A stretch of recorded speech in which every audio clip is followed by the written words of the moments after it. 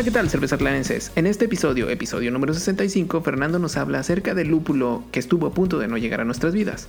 Además, en Malteando con Fernando hablamos acerca de nuestro experimento hecho con diferentes maltas Pilsner. Vamos a ver si en realidad pudimos detectar cuál es la diferencia entre ellas.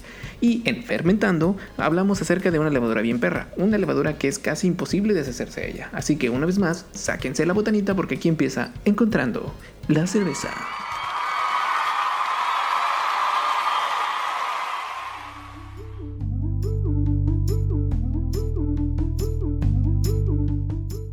Hola, ¿qué tal? Bienvenidos una vez más a Lupopedia.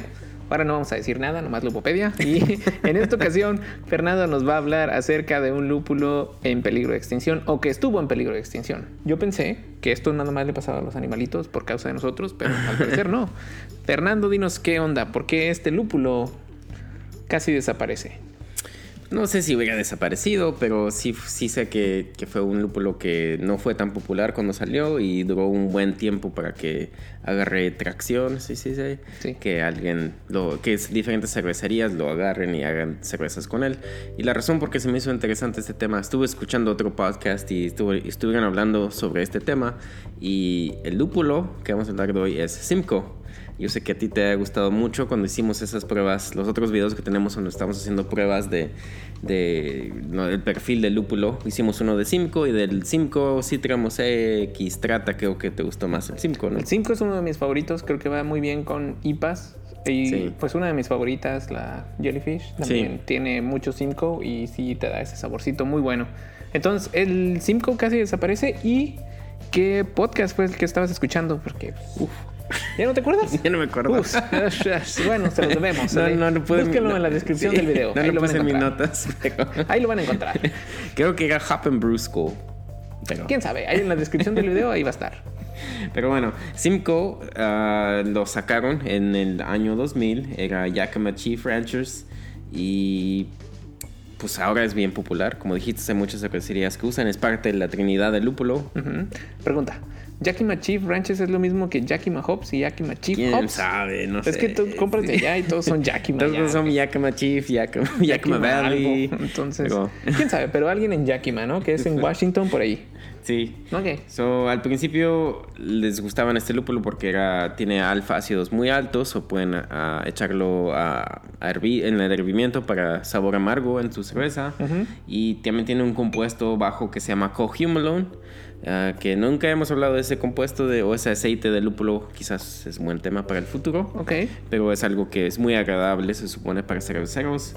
Y pues sí, lo sacaron en el año 2000, pero no fue tan popular hasta, no sé, varios años después. Ok, entonces salió como en los 2000, por ahí, al principio de los 2000, ¿verdad? Cuando el happy punk era la onda, en las épocas de prepa por ahí. Y no se hizo popular hasta después. Y la razón por qué no se hizo popular, y creo que tenía una muy mala reputación, ¿sí se dice? Sí. Porque se dice que, o antes, o si buscas perfiles o descripciones del sabor de Simcoe, hay una descripción que siempre dicen que Simcoe da un sabor que se llama Caddy, ¿no? Eso nunca lo has oído. Bueno, Caddy en este caso se refiere a, pues no sé otra manera mejor de decirlo, pero es miado de gato. No, ¿sí? Eso se supone. Mi abuela decía que las cervezas eran miados de burro. No sé.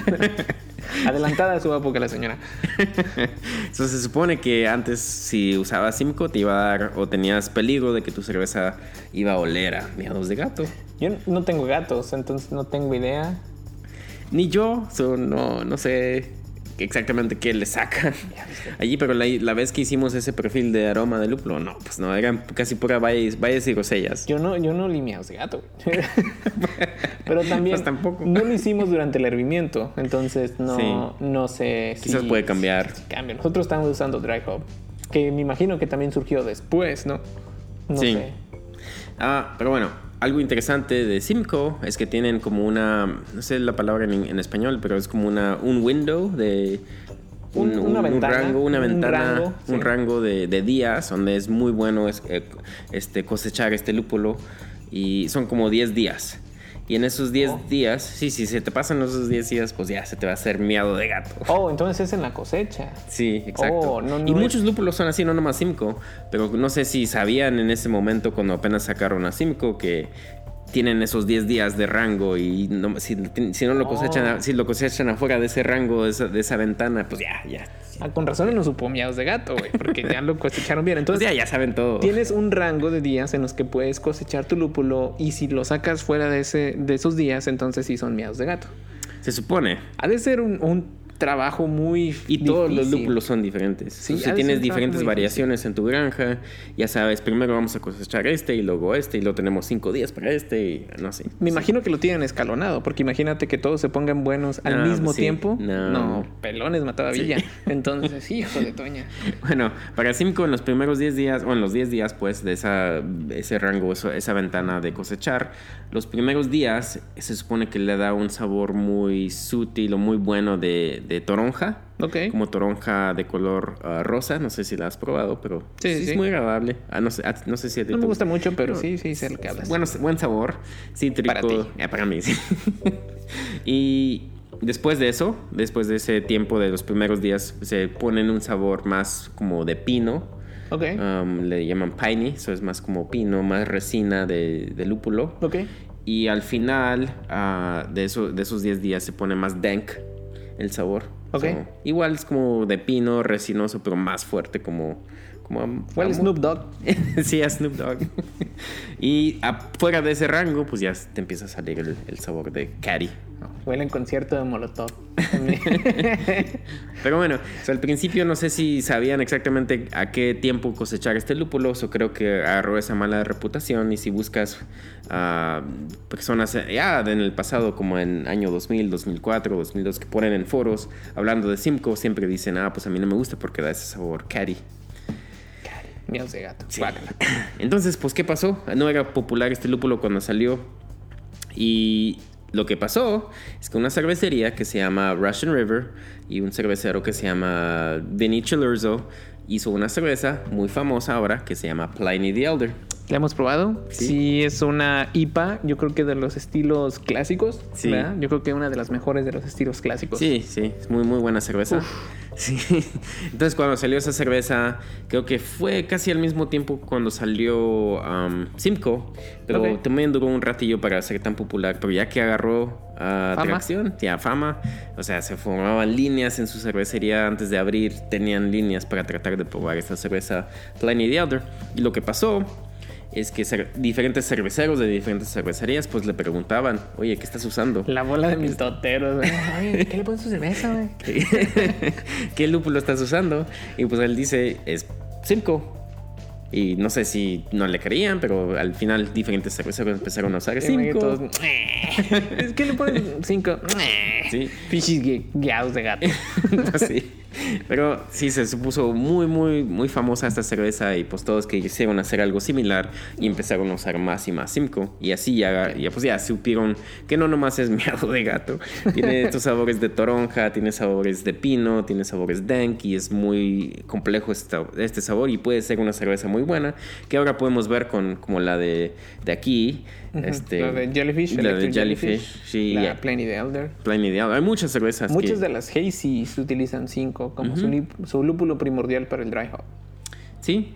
Y hasta Russian River también tiene otra cerveza que no la venden así, tienes que ir a la cervecería para probarla, pero es una cerveza que es una pale ale y es solamente Simcoe y le llaman, el nombre es Road to Hill 56 y eso significa el lugar donde primero crecieron Simcoe. En esa granja es la hilera 2, la lomita 56. Entonces, ok. Ahora le tiene sentido. Qué chido, qué padre. Yo me imagino que es una de esas cosas donde se alinean los planetas y al final de cuentas es como un problema del huevo o la gallina, ¿no? O sea, para que hubiera más investigación en Simcoe, alguien se tuvo que dar cuenta que se tiene que cosechar en el momento exacto, si no, tienes miados de gato. Sí. Y la otra, para que pudieran llegar a ese momento, esta cervecería lo tuvo que popularizar en las otras cervezas también, ¿no? Sí. Entonces, y quizás hace un tiempo hubiera llegado tan popular este lúpulo, no sé, pero obviamente Pliny the Elder le ayudó mucho. Un montón, porque si no hubiera habido la lana para esperarse y exactamente identificar en qué tiempo es el bueno para la cosecha. Sí, y luego creo que Citra es el siguiente que salió, que es súper famoso. Dice que huele a miados de perro. No. El Citra salió en 2008, Okay. 8 años después de Simcoe. Y Mosaic salió en 2012. Okay. Todavía tuvo un buen rato hasta que se hizo más popular ese estilo de usar lúpulos como Citra, Simcoe, Mosaic. 8 años hasta que cerveceros quisieron hacer cervezas así. Y algo también interesante es que Mosaic está, no sé la palabra en español, pero está conectado con Simcoe porque el padre o la madre de con los lúpulos que cruzaron para hacer Simcoe, para hacer Mosaic, uno de ellos era Simcoe. Oh, o sea, es pariente, pues. Es pariente, sí. del... Es mejor manera de decirlo. Sí, es pariente del Simcoe. Fíjate, Sí. eso no sabía en Mosaic. Sí. Mosaic muy bueno también. También, sí. Sí, la Yellow Rose, si tienen la oportunidad de probarla, muy buena. Sí, pero quién sabe qué tantos lúpulos hay como Simcoe que no se hicieron famosos y si se fueron a extinción, nadie los reconoció. Quizás pueden haber más. Quizá. Qué gacho el que tiene que identificar qué lúpulo sabe a miados de gato, güey. Pobre cara. Sí. Pero sí, esa es la historia de Simcoe. Pues sí. Hasta la próxima.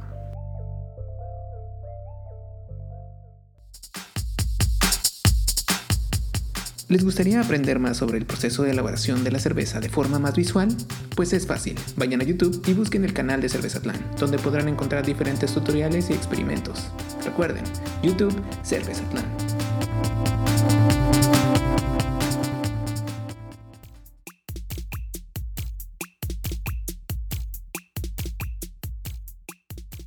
Bienvenidos a un episodio más de Malteando con Fernando. En este episodio les vamos a hablar acerca de... Es como una continuación de uno de nuestros videos. Ya saben, pueden ir a nuestro canal de YouTube y ahí lo van a encontrar.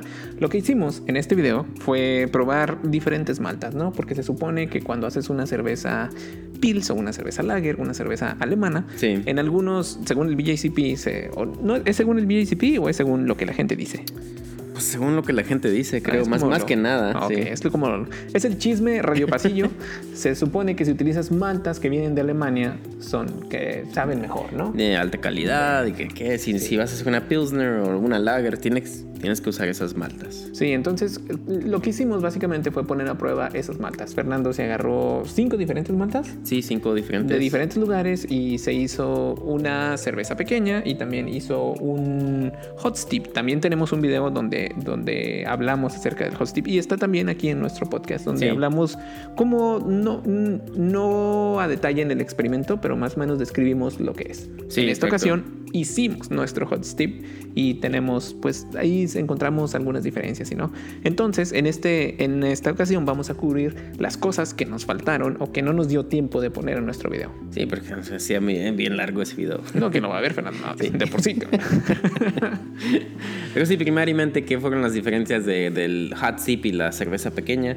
Porque yo siempre pensaba, pues, cuando leí sobre el hot sip, o sea, de veras vas a tener la descripción o la percepción verdadera de esa malta, o va a cambiar cuando la fermentes. Y por eso quise hacer, aunque sea la primera vez, quise hacer una cerveza fermentada y un hot steep y comparar las dos para ver si de veras es tan grande la diferencia que es mejor hacer una cerveza para comparar maltas. Y al final de todo creo que no. Para mí, pues, se me hizo que... Bueno, también tuve poquitos problemas con todo. Poquito se queda corto, señores y señores. Y señores, porque... No. Pues resulta que primero quiso sacarle cerveza y pues le salieron paletas de hielo, ¿no? Ese fue Está todo uno de los congelado. problemas que tuvimos. Entonces, pues... Solo tuve que descuajar. Descongelar. No, descongelar. Para leche. Aunque Sí. parecía leche. Esa fue la otra. No sé si fue como parte del proceso de descongelación que hizo Fernando, pero Sí, la porque mendiga levadura se veía como leche, güey. No, pues sí, pues que el gas que tenía, el CO2 que ya tenía entre la cerveza que estaba congelada y al descongelarse se sacó el gas y se mezcló todo junto con el trup de abajo, la levadura, cualquier cosita, el lúpulo de abajo, todo se mezcló y cuando la serví pues ya estaba bien, sí, es como no sé. Sí, es que yo diría que hacer una cerveza es complicado, ¿no? Sí. Y más cuando no tienes el equipo adecuado. En esta ocasión, tú utilizaste los growlers, Sí. ¿no? Esos jarrones de vidrio para poder fermentar tu cerveza, que hace las cosas un poquito más difíciles, ¿no?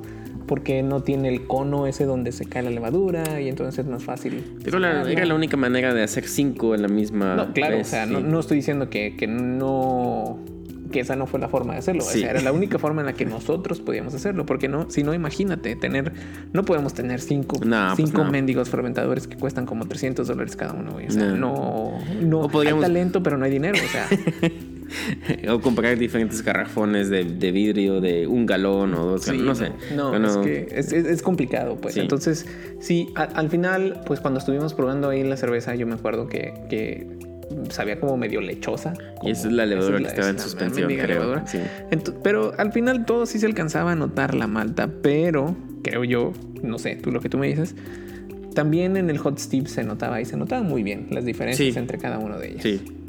Y por eso hicieron ese método de hot steep, porque se supone que es un método muy bueno de comparar maltas sin tener que hacer una cerveza. Y al final de todo creo que sí es para mí, pues.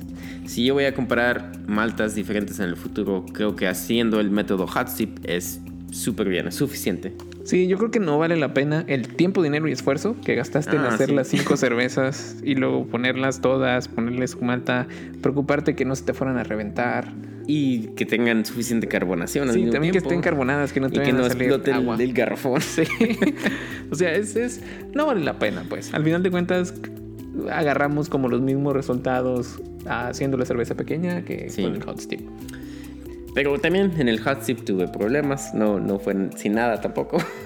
Yo no los vi porque yo llegué cuando ya todo estaba listo. Sí, bueno, cuando lo estuve haciendo al principio empecé, creo que te llamé o te dije, bueno, en una hora o 2 horas voy a estar listo con todo. Vente para mi casa. Sí, llegué yo todo bañado, cambiadito y todo el pedo. Y ya cuando, no, una corredera. Pero todo despeinado en el video, si me ven.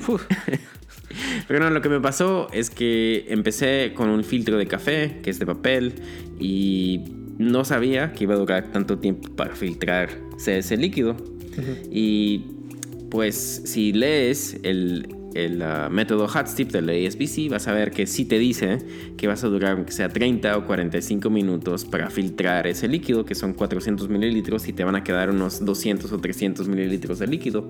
Uh-huh. Y pues yo pensaba que iba a pasar aunque sea 15 o 20 minutos y así va a filtrar todo muy bien. Pensabas que estabas usando tu cafetera. Una gotita cada 10 segundos. Pues, ¿qué tanto voy a durar? Tengo 5 cervezas de hacer hot steep. No voy a alcanzar el tiempo. Y tenía un tiempo limitado para hacer este experimento. Entonces empecé a tratar de mezclar con el filtro de café y pues se llega a romper. En la primera cerveza se me rompió el papel del filtro y tenía un colador, eso no se cayó toda la malta, pero de todas maneras no era exactamente un método hot steep con un filtro de café, eso quizás quedaron más opacas esas cervezas. Al final de todas las después, como la primera se me rompió, pues ya no usé el filtro, ya no usé el colador. Ok, entonces te desesperaste porque estaba muy bajito, le empezaste a dar con la cuchara hasta que rompiste el filtro. Exacto. Y pues ahí valió queso y entonces ya te decidiste usar ese otro colador, pero era un colador muy finito, ese sí lo vi. Sí, estaba bien finito. Pero a pesar de todo, sí, yo creo que incluso si no te importa el color de la malta, es una buena alternativa, ¿no? Utilizar un colador. Es más rápido. Es mucho más rápido. Alcanzamos a percibir todo bien. Lo único es que sí se veía un poquito como más opacona, clarita. Sí. Entonces el color sería difícil de ver cuál sería la influencia de una malta en específico. Si estás probando malta mate, te vale queso. Sí. Entonces en este caso en Pilsner no nos importaba, porque ya sabíamos que el color iba a ser muy parecido. Claro. Pero si estás probando, por ejemplo, este método de hot steep, dijimos que era utilizado no solamente para maltas Pils, que lo puede hacer también en maltas de cristal y en maltas oscuras. Entonces, si quieres ver más o menos qué color te va a dar, pues entonces ahí sí valdría la pena hacerlo con anticipación, con mucha paciencia y estar ahí contando las gotitas y todo lo... Sí. Bueno, y al final de todo, ¿qué pensaste del experimento? ¿Qué cambiarías tú? No sé si has hecho tantos lagers, pero ¿qué cambiarías? No tengo la primera, pero me llamó mucho la atención que sí las maltas sabían diferente. Sí. O sea, sí sí, pues le atinamos, por lo menos le atinamos, creo que a 2 o 3 que de Alemania, o europeas. De Alemania, europeas, o Bélgica y Alemania. Sí. Y las otras sí, creo que las maltas gabachas son menos como más desabridas. Es como cuando ves a un gabacho bailar salsa, pues. O sea, es más desabrido. Tú tienes sangre latina. O sea, cuando digo un gabacho me refiero a alguien güero, así súper güero. Sí. O sea, que sí, como que les gusta mucho bailar, pero como que no tienen ese sabor. Sí. ¿Me entiendes? O sea, nada en contra de ellos, señores. Pero generalmente así es la onda. No es en todos los casos, pero a eso me refiero. Pues, pero para mí la malta, una malta americana sí no me gustó para nada. Y sí. Otra sí me gustó mucho a mí. O no mucho, pero sí me gustó suficiente para poder... que yo piense que puedo hacer una cerveza buena con esta malta. Y esa era la de Great Western, que creo que sí, todavía, aunque el sabor no estuvo súper fuerte, creo que sí haría una cerveza lager muy buena. Y el precio de esa malta comparada a las otras es mucho más bajo. Sí, todo, como todo al final de cuentas, es como la tercera ley de Newton. Nada es gratis, todo cuesta. Entonces depende de qué es lo que quieres y hasta dónde quieres llegar, ¿no? O sea, si quieres más o menos, si tienes como sobre todo si eres cervecería comercial, ¿no? Si tienes un presupuesto limitado, pues entonces ahí puedes más o menos jugar con esas maltas y el estilo, sobre todo, que quieras, ¿no? Sí, también como si estás haciendo... Porque muchas veces ya se está usando malta Pilsner para cervezas IPAs o cervezas más fuertes, más diferentes, que típicamente no se usaba una malta Pilsner, pero la usan para que dé menos color, dé más leve carácter en tu cerveza. Entonces, ¿para qué vas a gastar dinero en una malta europea que va a ser más cara si puedes usar una malta como Great Western? Y al final de todo quieres que tu lúpulo sea, no sé, la estrella de tu cerveza. So, ¿para qué vas a usar una malta como Great Weyermann o Best Malt o lo que sea de Alemania si solamente la buscas por el que sea más leve y el color? Entonces puedes usar una malta americana como Great Western para eso. Y quizá también ahí ya puedes empezar a jugar un poquito más con combinaciones, ¿no? Quizá puedes agarrar una malta que no tenga un poquito de sabor y agarras una Munich. Sí, también. O sea, que algo ya sabes que tiene un sabor muy ligero y la compensas con no tanta malta. 5% Munich o algo así. Exacto, pero que te dé esos sabores que estás buscando y para eso puedes usar el hot tip. No tienes que invertir todo lo que tienes que invertir para hacer una cerveza. Puede ser a pequeña escala. Sí. Pero al final todo me gustó mucho este experimento. Creo que quedó muy bien y creo que lo quiero hacer en el futuro para diferentes maltas como las Pale Ales y diferentes como rostizadas también me llaman mucho la atención porque a veces veo recetas y le ponen como 2 o 3% de esto y dice, pues ¿para qué le están atacando esta malta? Pero si hacemos un método hot tip quizás la podemos probar y ya sabemos, están buscando esto. Sí, a mí lo que me pasa es que hago pastel de sobras. Ya no sé cuál me dio el sabor que tenía al final. Y pues es bueno como para rastrear de regreso qué fue lo que me dio ese sabor. Sí.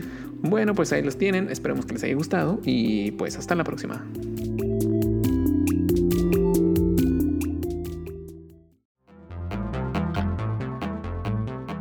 Hola, ¿qué tal? Si les está gustando el contenido de nuestro podcast y nos quieren apoyar, pueden hacerlo en nuestra página de internet cervezatlan.com, donde podrán donar utilizando el botón Cómprame una cerveza. Recuerden, cómprame una cerveza en cervezatlan.com.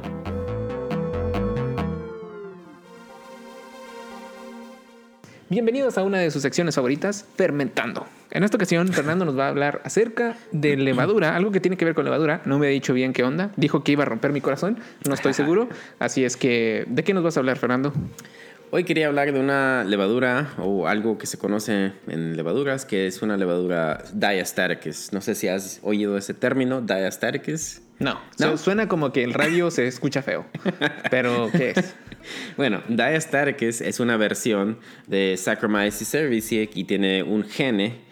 Un gen que puede generar como enzimas que pueden quebrar, dextrins, que son almidones de azúcares, creo, y las pueden quebrar y se pueden fermentar. Entonces... O sea, es una levadura bien perra. Sí, exacto. Así.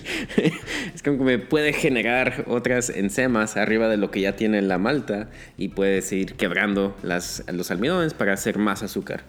Acá. O sea, ¿les pone algo para podérselas comer? Más o menos corta, corta esos almidones, corta eso para que se puedan fermentar. Ok. Y la razón por qué estamos hablando de esto es porque recientemente hicimos una cerveza Saison. Sí. Y esta variación de levadura es muy común en levaduras de Saison. Como la Belgian Saison que tú usaste, Sí. es una levadura que tiene esa variedad de diastaticus. Y si buscas cuando estás buscando levaduras, ¿cómo vas a saber que esta levadura es diastaticus? Pues muchas veces escriben en sus páginas, en su descripción de esa levadura, tienen una descripción que dice STA positive, que es STA ¿Positivo? Positivo. So, ese es Suena que me va a enfermar. Sí. Ese es el gen que tiene, o el gen, Oh, ok, el gen ok, que tiene, el gen. que tiene esa levadura, que puede ser posible de fermentar eso. Y entonces, pues ya sabes que levaduras de Saison puedes fermentar mucho tu cerveza, entonces tu gravedad final va a estar súper baja, va a estar bien seca esa cerveza. Sí, te deja o sea, se come lo que más puede, ¿no? Y te deja puro alcohol en tu cerveza. Entonces, por eso decimos, es una levadura bien perra. Se come todo. Sí, exacto. La otra cosa es que no todos los vendedores o fabricantes de levadura te dicen. Ah, caray. Y bueno, ¿me importa que me digan o que no me digan? Pues sí te importa. Te importa porque es muy difícil de matar esta levadura. Entonces, o sea, es bien perra, güey. No nomás se friega todo. También no la puedes matar. Entonces, si la metes a tu cervecería y no tienes en tu mente que ya estás trabajando con una levadura que es diastaticus, okay, entonces no vas a saber y quizás no limpias lo más que puedes o no sé, no te estás fijando tanto y dejas a cualquier cosita que dejas y la siguiente cerveza que hagas se te va a fermentar hasta casi cero otra vez. O sea, no la maté bien. Me puede sobrevivir a mi lavada de mi fermentador o mi desinfectada, lo que sea que cada quien haga. Y en la siguiente cerveza le va a dar en la torre a mi cerveza. ¿Me va a agregar nuevos sabores o nomás me la va a dejar bien seca? Sí te va a agregar sabores también. Chale. Lo vas a poder notar. Y me dijiste que me rompiste el corazón porque usamos en la pasada, ¿no? Sí. Y una de las... Bueno, yo te pregunté, Fernando. Entonces, un poquito decepcionado, ¿eh? Porque te pregunté, oye, ¿qué tengo que hacer? Porque esta levadura le tengo miedo porque es una levadura belga y no sé qué. Entonces, me dijiste que una de las alternativas que tenemos en ese punto es el poner nuestro fermentador y lo que usamos en una cosa que se llama PBW, que sí, es como un limpiador cástico que, o sea, te quema todo, hasta las manos. Entonces, es muy agresivo. Hay que tener cuidado con él, que no te caigan en los ojos, porque si no, te quedas ciego. Sí. Y pues yo dejé mi fermentador ahí 3 días y yo pensé que pues lo maté, güey. O sea, pero pues ahora resulta con que... Generalmente eso es suficiente. Quizás no te va a pasar nada, porque típicamente cuando yo limpio, pues sí, en este caso también, como sé que estoy usando la masa madre, quizás puede tener ese diastaticus también, porque sí la última vez que lo usé sí fermentó bien bajo. Entonces también tuve en mi mente, quizás es diastaticus. Entonces igual, dejé en PBW por unos 2 o 3 días. Y también le eché Star San después de eso, sí, para que se sanitice bien. Pero la razón por qué es muy difícil matar esta levadura es porque hace... no sé, como una... No sé cómo... Ya se me olvidó la palabra en inglés. Y en español, Jesús bendito.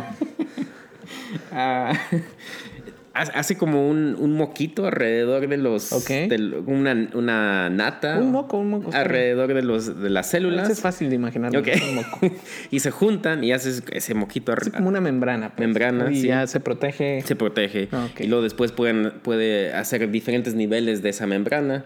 Entonces, la única manera de quebrar eso es si lo raspas bien. Entonces, si no tienes... Porque aparte de meterle el cáustico, tienes... La cosa de limpieza es que también le tienes que raspar. Algo físico que tienes que hacer para que se limpie todo muy bien. Aunque no lo puedas ver, puede ver que especialmente como donde están soldado el fermentador, las junturas y todo, okay, se pueden haber, no sé, en cualquier resquicio sí, que te quede. Exacto. Hijo de Toña. Entonces, si no estás al pendiente que pues tengo que tallar bien este fermentador junto con mi PBW, puede ver chance que se te quedó algunas células de esta levadura. Y generalmente nomás necesitas una célula y con eso... Me lleva la que me trae. Quizás no lo vas a notar en una cerveza o en la siguiente cerveza, pero si usas la misma levadura en diferentes generaciones, quizás para la tercera o cuarta generación ya va a estar más activo esa levadura Diastaticus. Ah, qué caray. Bueno, entonces es como estamos en Gryffindor, la levadura es el Harry Potter y todos los de ellos haciendo su capita esa para que Voldemort no se los trague, y nosotros tenemos que ser como Voldemort y destruir su capita para darle en la torre. Sí, y aparte de bueno, otra cosa, ¿cómo vas a saber si tienes esta levadura?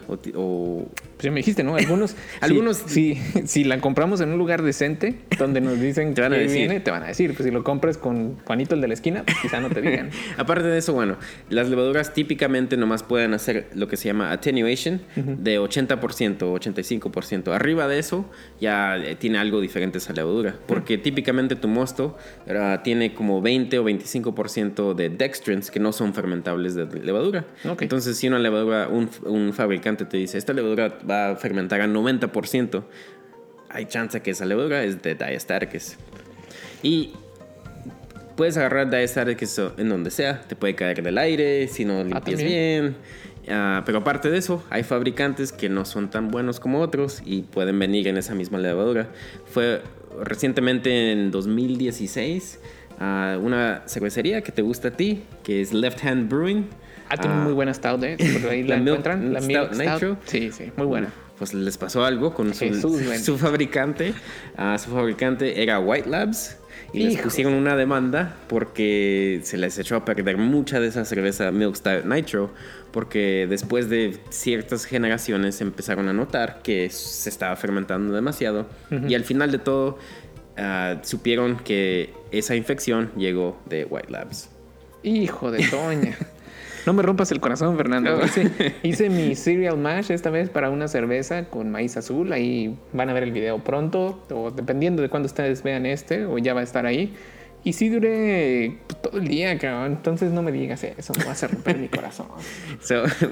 Pero sí, no es tan difícil tampoco. O sea, si estás al pendiente y como si tienes cualquier manguera que estás usando, cualquier cosa que la puedes quebrar, como desarmar, pues, no quebrar, desarmar, y la metes en tu PBW, la tallas bien, y con PBW y con StarSan estás bien. Pregunta. ¿Esto solamente pasa o puede pasar cuando tengamos la fermentación? O, por ejemplo, nuestras líneas de cerveza, ¿también pueden agarrarlo de la misma levadura? Sí. Ay, Jesús bendito. Claro, al menos de que le quites, estás garantizado que le quites toda la levadura, que no creo que es posible. Al menos de que tengas equipo que pueda separar esa levadura. Ahorita, todas esas mangueras que tienes, todo lo que tocó esa cerveza, tiene Diastaticus. Enciendan las alarmas. Ya no vamos a contaminar. Pero hace muy buena cerveza. Sí, las cervezas Saison, si usas como la levadura que usaste, la cerveza que hiciste con esa levadura quedó muy buena. Oye, ¿y cervecerías comerciales que tienen 2 tipos de equipos? No, es muy caro, ¿no? Pues nomás se tienen que asegurar que lo limpien muy bien, ¿o qué onda? Se tienen que asegurar que lo limpien muy bien, y muchas veces sí tienen diferentes mangueras. Porque al mismo tiempo ese moquito, que en inglés se me acordó la palabra, es biofilm. Pero una biocapa. Las mismas bacterias como Lactobacillus, si estás haciendo cervezas agrias, hacen lo mismo. Por eso las personas no quieren tener Lactobacillus en su cervecería, porque hacen un biofilm y están más difíciles de matar. Okay. Entonces es lo mismo. Ok. Entonces sí, es muy similar. Pues no sé si sea exactamente igual, pero es muy similar. Para nosotros, porque los fermentadores sí son caritos, entonces eso sí hay que limpiarlos con uñas y dientes. Y las mangueras y todo eso que no es tan caro, pues quizás sí tener 2 pares, ¿no? Sí, una para cualquier cosa que tenga este cochinero, y la otra para tus cervezas normales. Exacto. Sí. Ok. ¿Alguna otra cosa, Fernando? Eso es todo. Bueno, pues ahorita voy a cambiar las mangueras. Hasta la próxima.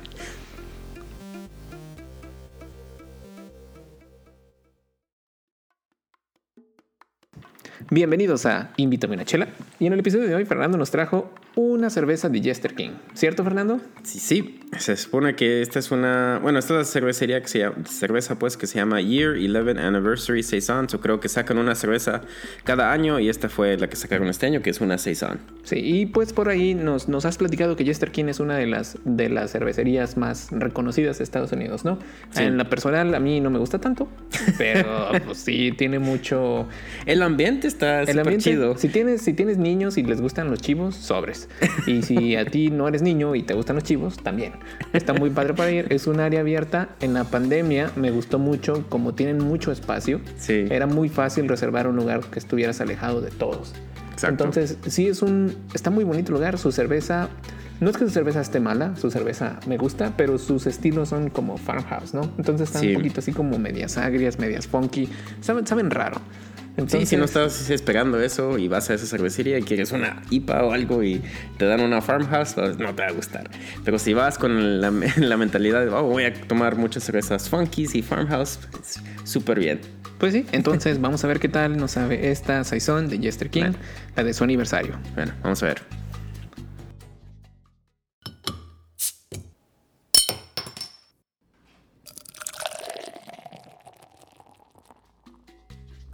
Bueno, Juan Pablo, ¿cómo se te hace esta cerveza?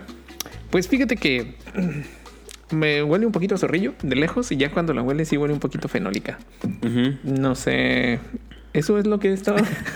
Así debe de saber, porque no me sabe una Saison regular. Creo que lo del zorrillo, del skunky sabor, es por la botella. La botella es una botella verde y creo que deja la luz pasar y eso puede hacer ese off flavor, pues. Ok. Creo que ellos están buscando ese sabor. Pero aparte de eso, sí es una Saison, o sea, es súper amarga. Pues ya que te la tomas, te das unos 2 o 3 traguitos, ya no se siente tan amarga, pero al principio, sí está súper amarga. Sí, está bien amarga, pero es un amargo más como clásico, lo definiría yo, ¿no? No tiene esos sabores cítricos o a frutas que las IPAs normalmente tendrían. Este es un sabor más como... No sé, clásico, no sé cómo llamarlo. Pues es que está amargo y el estilo es muy seco, por eso da como que está más amarga, pero en realidad no es muy, muy amargo tampoco. Pero no frutoso. Pero no frutoso, sí. Bueno, pues... Pero... Más o menos, o sea, no les voy a echar mentiras, más o menos, pero si les gustan esos sabores así a zorrillín, pues, y a Farmhouse, pues definitivamente es un lugar que deberían de ir a visitar.